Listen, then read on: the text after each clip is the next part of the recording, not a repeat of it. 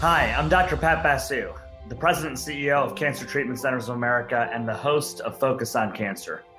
It is my pleasure today to welcome Dr. Atul Dhir. Dr. Dhir has become a great friend, and he has spent the last 30 years shaping and forwarding cancer care in so many ways, as a physician, as a scientist, as an executive, as a leader, and really excited to get Dr. Dhir's perspectives today. So, Atul, welcome to the show. Thanks for being here. Thanks, Pat. I'm really looking forward to this. Yeah, we've got a lot to talk about. You've, as I mentioned, you've done so much in the field, and we're going to get into a lot of those aspects from, again, being a physician. You've led some very important organizations in the field of oncology from a variety of sectors, as a scientist, as a CEO. But you wear, I think, the most important perspective of all, and I think you and I would agree with that, and that is as a cancer patient, and I think that's really been something that I know has motivated you. Your story has inspired me, and I know it will for our audience. So, do you mind just maybe starting with sharing that journey? It takes me back many years. So this is almost 19 years ago, and I was the president of one of the major cancer organizations called US Oncology, under 40 years old, and we went for a general physical executive health checkup at Mayo Clinic in Florida, and lo and behold, completely asymptomatic, they found a lymph node that didn't look that great. And as we pursued it, to cut a long story short, ended up being diagnosed with stage 4 Hodgkin's disease, which it was later found had progressed to a non-Hodgkin's lymphoma. Completely asymptomatic, and that began an interesting journey from not just being a physician and an executive, but actually going through the whole experience of chemotherapy and everything that's involved in getting treated for this disease. Wow. Well, as you and I both know, that healthcare is one of those things that, in many ways, it is a bond between all of us as humanity, where we share its presence, and when sadly it leaves us, it is one of those things where it doesn't matter whether you're a doctor or an executive or what you're doing. We can really sense that feeling. We have a mutual empathy for each other. But that being said, I think cancer is in such a league of its own, oftentimes because, exactly like you mentioned, there's that lack of the progression for most patients, where it's kind of lightning out of a blue sky, right? With certain conditions, certainly not all, but you might have and I'm not making, these are all various serious conditions, but COPD might get worse, or heart disease might get worse, but there's sort of you go from 2 to 3 to 4, where basically in your case, as with so many of our patients, it is one day you're sort of going along, and the next day your world changes physically and emotionally and spiritually. And so thank you for sharing that with us. How are you doing now? How has that journey changed you and changed your perspective? One of the things that, Pat, this experience has shaped me in a very deep way is gratitude, right? I'm doing really well, as far as I know, and no symptoms, no residual. I was one of the lucky few that benefited from early diagnosis, appropriate treatment. So for all intents and purposes, while you don't use that term in cancer care, I feel cured. So I'm in great health. So from a health perspective, doing really well. It's almost feels like it was in my distant past. The question of how it has shaped me is an evolving journey. In some ways, it never completely recedes from your memory, even though there is nothing that I do that is specifically related to being a cancer patient or more appropriately a cancer survivor. But I feel I have a much better appreciation, as you said, and you know that from your experience. This particular illness has, in addition to health implications, psychosocial implications, that it changes you in a much deeper way than you can even appreciate. And one of the ways it influenced me was really in my professional career, to have a much deeper appreciation, and in some ways gave me a passion that was deeper than just a clinical and a scientific passion to see how I could contribute to this area in different ways that I have tried to in my professional life, and hopefully also help people in a personal capacity. Yeah, but I love what you said, and I love that the first thing you started off with is gratitude. I think that's such a powerful place to be. But there is that sense on one hand that there is so much outside of our control, but at the same time, being grateful for what we have, and particularly as it comes to health. And you also mentioned so many things that I think resonated with me. You ended with this concept of, it's not just the clinical or the scientific dimension. You and I share a passion for teaching medical students and residents, and I sometimes talk about the difference between learning something cerebrally versus viscerally. And what I mean, if you might have a second-year medical student who you teach about the gene or the mutation or the pathophysiology of a cancer, but the difference between that student and the one who meets the patient with colorectal cancer or breast cancer is very different. That visceral knowledge is like is a powerful sort of it's wisdom in addition to the knowledge. And I think that the great privilege of working against this horrible disease and working with cancer patients is we not only get to advance on the science and the clinical, but also on this visceral, very human journey that you spoke of. It's going to sound like a cliche, but cancer is a human. I don't even like using the word disease. It's almost an existential event that happens. And sometimes as physicians, we forget that. It doesn't just affect the patient or the individual. It affected my entire kind of geographically, internationally distributed family.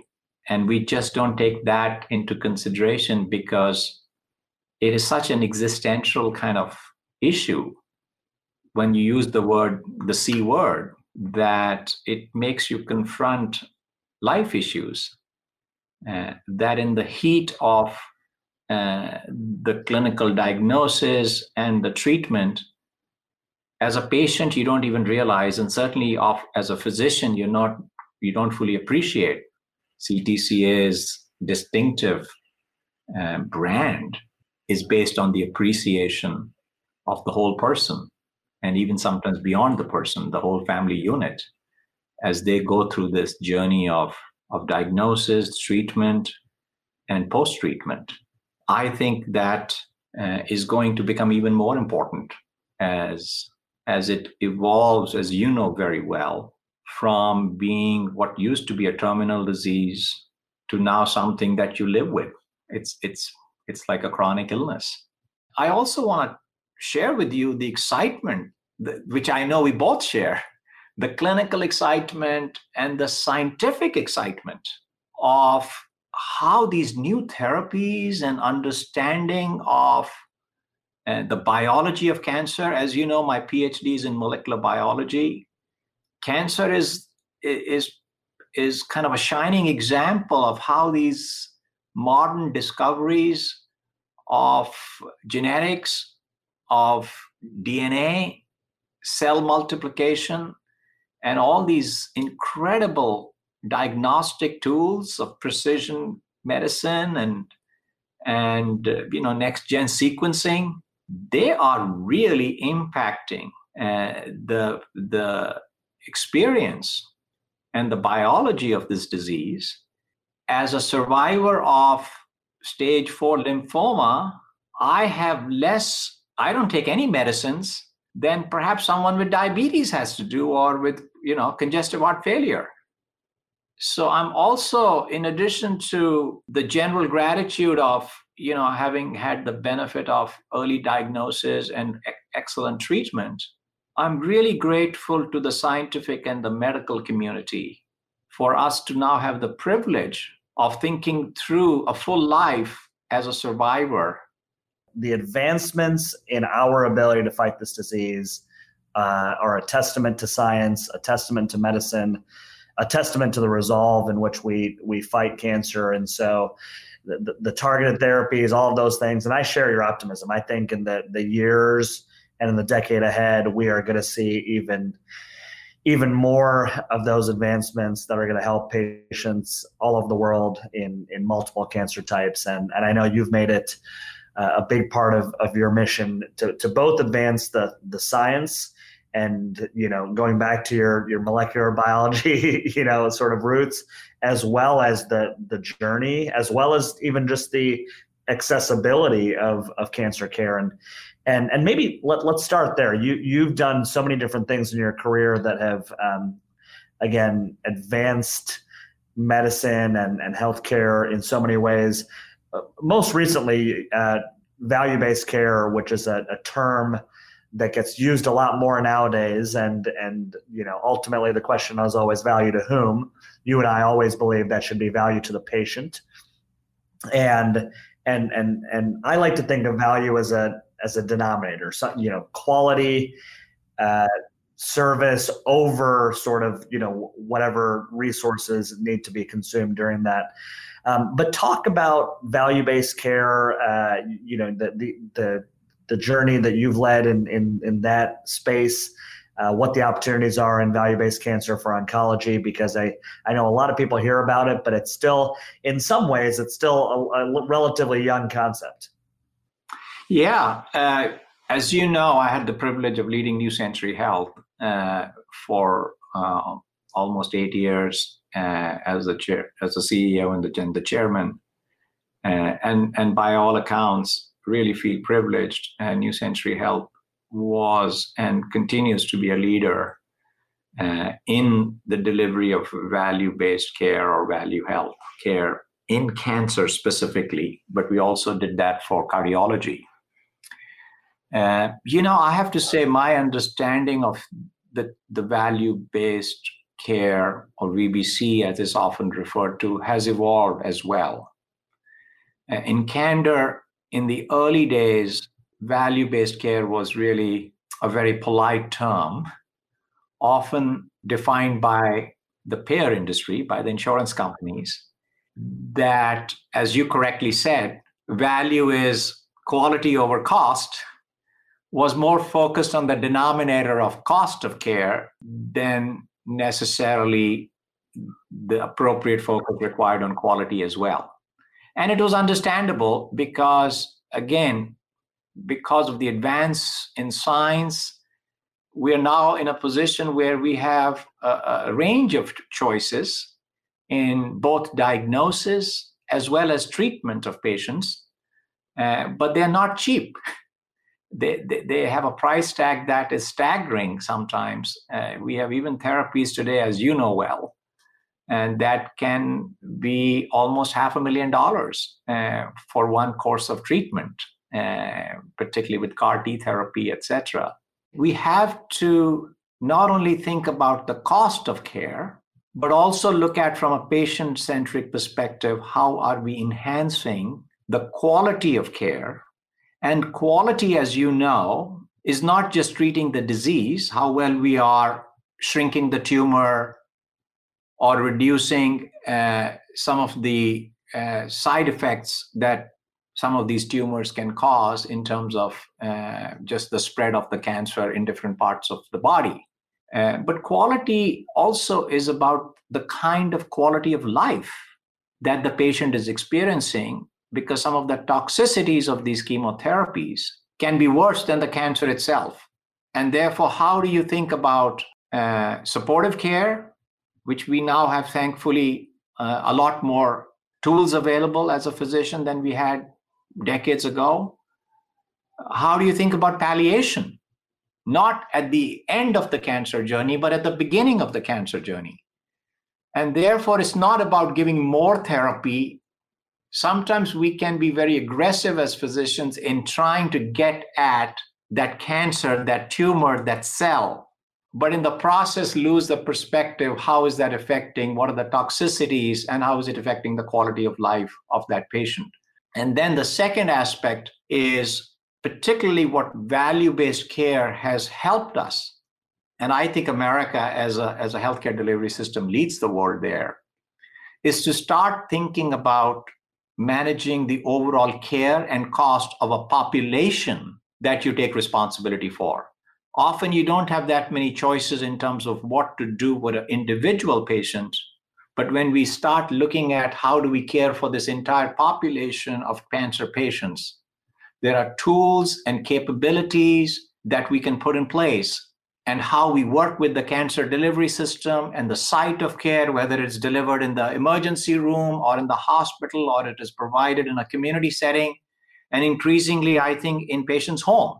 These now give us a more systemic view, which allow us to not only provide better care, but also in a more cost-effective way that is good for patients, good for the insurance companies, but overall, ultimately good for society, I believe.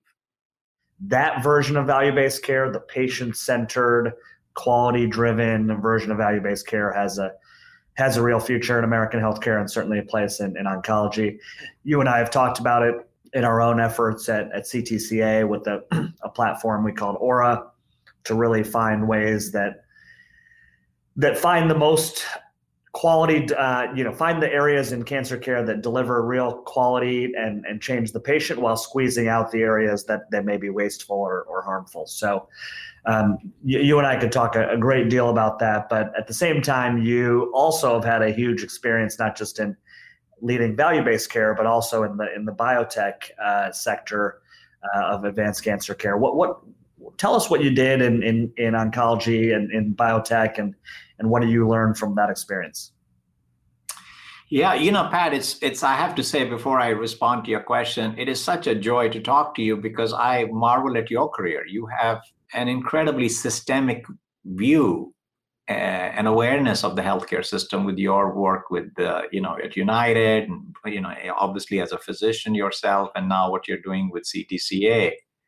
And I share that with you. I think we're really lucky to have in our professional lives an experience of just one therapeutic area like cancer, and look at it from a systemic view, that once you start understanding it, not just from the perspective of the physician, but also the patient, the insurance, and all the other supportive services that go with it. You touched on something about the antiquated system, I think you called it. And that's one thing that we may not have time to go through it, but as we started looking at value-based care, you begin to see the gaps and kind of, as it was, the fault lines in how the reimbursement systems are also haven't caught up with the way cancer is treated. Cancer is now often treated in the community, and a lot of the reason why palliative care and supportive care is not often provided at the level it should be is because there's no reimbursement for it, for very important services like cancer rehab, for instance.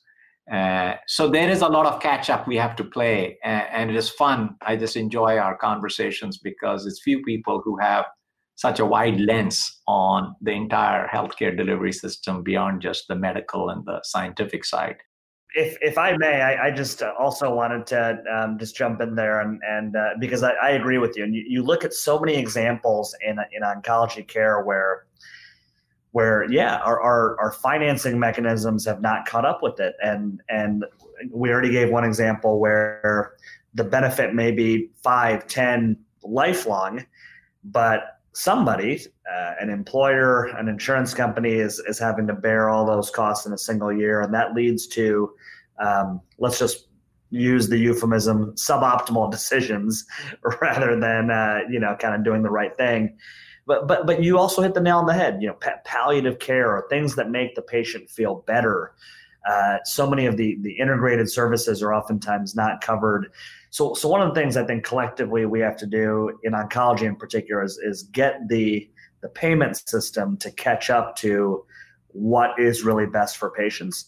And that's where the blend of medicine and science, but also policy and, even kind of economic theory needs to come together. And it's one thing I love about our conversations. It's one thing that I invite our audience to participate in is these tough, grand challenges require team thinking, a multidisciplinary approach. It's not just going to be the physicians or the policymakers, but it needs to be just like medicine needs to be patient-centric with the team around the patient. I think health policy and healthcare delivery needs to have that same team-based approach around the patient. So thank you for that comment, but it really is something I feel passionate about. I think that's something, Pat, going back to your earlier question, I hadn't quite appreciated until I went through the cancer journey as myself, or as my wife put it, that I know you like hands-on experience, but this is too much. You don't have to get cancer to really appreciate what happens in cancer. What I began to really appreciate is it does take a village. It is such a complex illness if you truly take, which we were told and taught in medical school, if you truly take the patient-centric view, there is an incredible number of people, some of them who are never appreciated on the front line, the nurses, the pharmacist, the social worker, and we haven't even talked about clinical trials yet. There is a number of people that as a physician, frankly, I had not appreciated. They actually have more frequent contact and affect the quality of life of a patient, sometimes more than just what we would attribute to a treating physician or a surgeon. And that kind of really has given me an appreciation of it's a team sport. And how do we not only recognize that, but how do you provide those services and make sure that these are compensated? The pressure on the physicians, because they're only paid for the actual consultation or the delivery of, chemotherapy or diagnostic tests. But what about the grief counseling? What about the conversation that the patient is having with the physician is having with the patient's family, which has nothing to do with the cancer, but the kind of issues that you're talking about?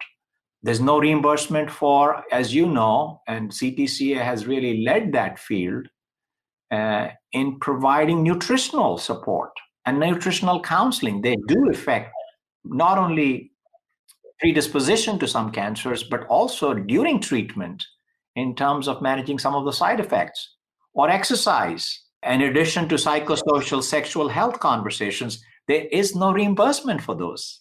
So I think we have a lot of work cut, from the policy side ahead of us as well. And I'm so glad that people like physicians are taking that role in leadership for the work you're doing, because it brings a level of integration of not just the medical perspective, but also some of these other perspectives that have to be brought if we are to really enhance the entire delivery process and system. Even cancer care being a very important microcosm of the entire healthcare system, where health and wellness and prevention are oftentimes not as rewarded as things that both you and I as physicians in our career, have done. And to be clear, it's not to diminish those things, because those are critical, but it's to say we also need to find ways to, to incent and pay for those other elements. And then the team sport concept, I think, is right on. I just have to briefly share, because I was speaking with my team earlier today. There's a story I love. When John F. Kennedy said, we're going to the moon, he was touring NASA shortly thereafter. with the NASA administrator at the time, James Webb, and a couple of other people, and walking through a hallway, and he stops and speaks to this environmental services professional, the janitor, and says, what are you doing? And the janitor says, I'm helping put a man on the moon. And I am just an ardent believer that everybody in the cancer care arena is fighting cancer, is helping save lives. And that is exactly what you said, the nutritionist, that we have here, the nurse, but also even, the non-clinical folks who are really helping behind the scenes to ensure all of those things happen. If there's a silver lining, I think, to 2020, Atul, it's that I think some of these previously unrecognized heroes, both clinicians and those who help clinicians, whether it's supplying them with things, but sort of the healthcare supply chain, I think has been raised, at least in awareness and recognition. You did mention another important aspect that I think sometimes gets lost behind the scenes, which is clinical trials. Without those clinical trials, many of the cutting edge therapies that we've talked about, let alone many of those that are on the horizon, would not be put into the place to save lives in the first place. And you've been very close to the clinical trial world. I asked you earlier about kind of the biotech experience, but will you just kind of share your perspective on the biotechnology world itself, and how clinical trials in particular are shaping the future of cancer care? I feel, in the spirit of a team sport, I want to also acknowledge the role of the pharmaceutical industry, which often doesn't get the credit that it deserves. So when I finished my role at US Oncology, and shaped by my experience of cancer, having cancer, I began to really appreciate how, while there are big gaps in how we can improve the delivery of care and access to care and reimbursement for care, as we've talked about. But boy, having a good targeted chemotherapy that, like Rituxan, which is a monoclonal antibody that is like a missile going at the cancer-specific B cells in lymphoma, and with minimum to no side effects, was not lost on me. That was really powerful display of excellent science, and my deep appreciation for the scientist and the industry, pharmaceutical and the biotech industry. At US Oncology, one of the things that I was passionate about that led to my move to the biotech industry, or the pharmaceutical kind of working for them, was I had built and grown what is now one of the largest clinical trial organization, physician-led, in the country, in US, for doing cancer clinical trials. And that was the US Oncology Clinical Trial Organization. I was the president of that. And in fact, we were involved in some of the pivotal clinical trials for some of these therapies, including Rituxan and in breast cancer for Herceptin, et cetera, and now obviously immunotherapies. And so when I completed my role at US Oncology and took some time to actually reflect on what mattered most to me and where I could have the most impact, given my background in science, but also my experience of clinical trials, I was recruited to lead what was then regarded as one of the most exciting biotech companies called Biopar Sciences, which had recently been acquired by Sanofi, which is a multinational pharmaceutical company headquartered in France. And I had a double mission. I had a mission to be able to take what was some really exciting targeted therapies. These were PARP inhibitors, which are now mainstay of many cancers, including ovarian cancer. We had the best in class, and at that point, the first in class in that area. So my goal was to be able to develop this drug, which had very promising early clinical trial results, into large-scale clinical trials, and obviously then commercialize it. But I had a second role also, as you know, the innovation in cancer therapies has been lagging a little bit in large pharmaceutical companies. They hadn't been on the forefront of and developing these targeted therapies, and was really led by these incredibly entrepreneurial, scientifically intense and rich biotech companies. So my second role was, in addition to being the CEO of BioPar, but also as a member of the Global Oncology Executive Committee for Sanofi, to be able to see how we could bring some of the entrepreneurial and scientifically very focused, efficient processes of a biotech in the context of large pharma, which clearly has a tremendous role. And so I was attracted to that. I had the privilege of working with both teams of this entrepreneurial team, which was based primarily out of South San Francisco, but also the team from the parent pharmaceutical, Sanofi, which was in Cambridge, which is where I was based, and also in Paris. It was an incredible experience. Began to really appreciate what it takes to develop a drug, the challenges of running global clinical trials. I'm sure it's not lost in both of us as these vaccines. In fact, today, one of the vaccines is being reviewed for emergency authorization by FDA. Ironically, the chief medical officer of Moderna was my colleague at Sanofi he's an oncologist by training. So fortunate that he's doing such wonderful thing. But also the Pfizer drug is a good example where it was a combination of a niche biotech company that developed this mRNA vaccine and the power and the strength of Pfizer that could manufacture and distribute it in millions of doses overnight. And that's what we were trying to build in early 2000s.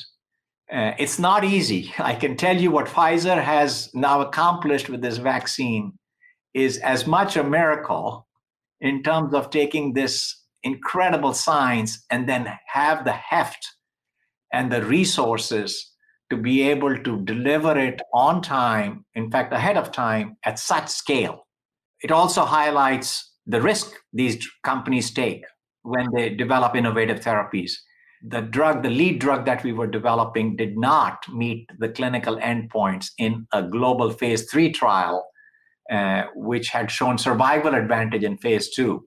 And then we had to spend a lot of time trying to figure out why it didn't. So I've seen what you may call as a failure, but in science, we learn as much from failures as we learn from successes. So it was an incredible experience working for BioPar and Sanofi. Well, Atul, there's just so much to talk about. This has just been such a fun episode. We could have gone into I feel a dozen other topics, and maybe at some future point we should do that. But for now, I just first of all wanted to say thank you, and second, any parting words of advice or wisdom for our audience, anything from the direction of cancer care or your own journey, things that you'd like to share? My main message, and what excites me really, is we're lucky, Pat, in our individual roles to be involved with an illness where we have the privilege of not only making a contribution in patients' life, but also it's one of those therapeutic areas in medicine which is going to be transformed over the next decades. So there's incredible excitement on the therapies that are coming across, gratitude for the scientists and the pharmaceutical industry and the biotech industry, for the diagnostic industry in terms of precision medicine, which CTCA has taken a leadership role in, as you know well. But what I think we're both aware of is for it to have the kind of potential and impact we can have on patients, on families, and fundamentally transform the experience that people go through with cancer over the next several decades is very much possible, but it's going to require the kind of integrated leadership that people like you are providing, which is it's not just the science, it's not just the drug therapies, it's looking at the entire ecosystem from the delivery side, from all the different professionals beyond just the physicians, the nurses, the social workers, the nutritionists, and the pharmacists, the reimbursement challenges that we are going to face, the access issues and inequity issues we're going to face. So I'm grateful for what you're doing, excited for the privilege we both have of working in an industry where we can make a meaningful impact, and it's going to require the kind of leadership that I know you are providing and others are. So overall, I have great excitement for this area and a great appreciation for all the people who contribute to making this disease manageable and potentially something that's not as scary as it once used to be. Well, thank you. Gratitude, optimism, a sense of the entire team or the village, as you said, I think is a great way to sum it up. Thank you for sharing your time. Thank you for all of the amazing things you've done and will continue to do in this journey ahead. Thank you, and thank you for what you're doing, and thank you for this opportunity.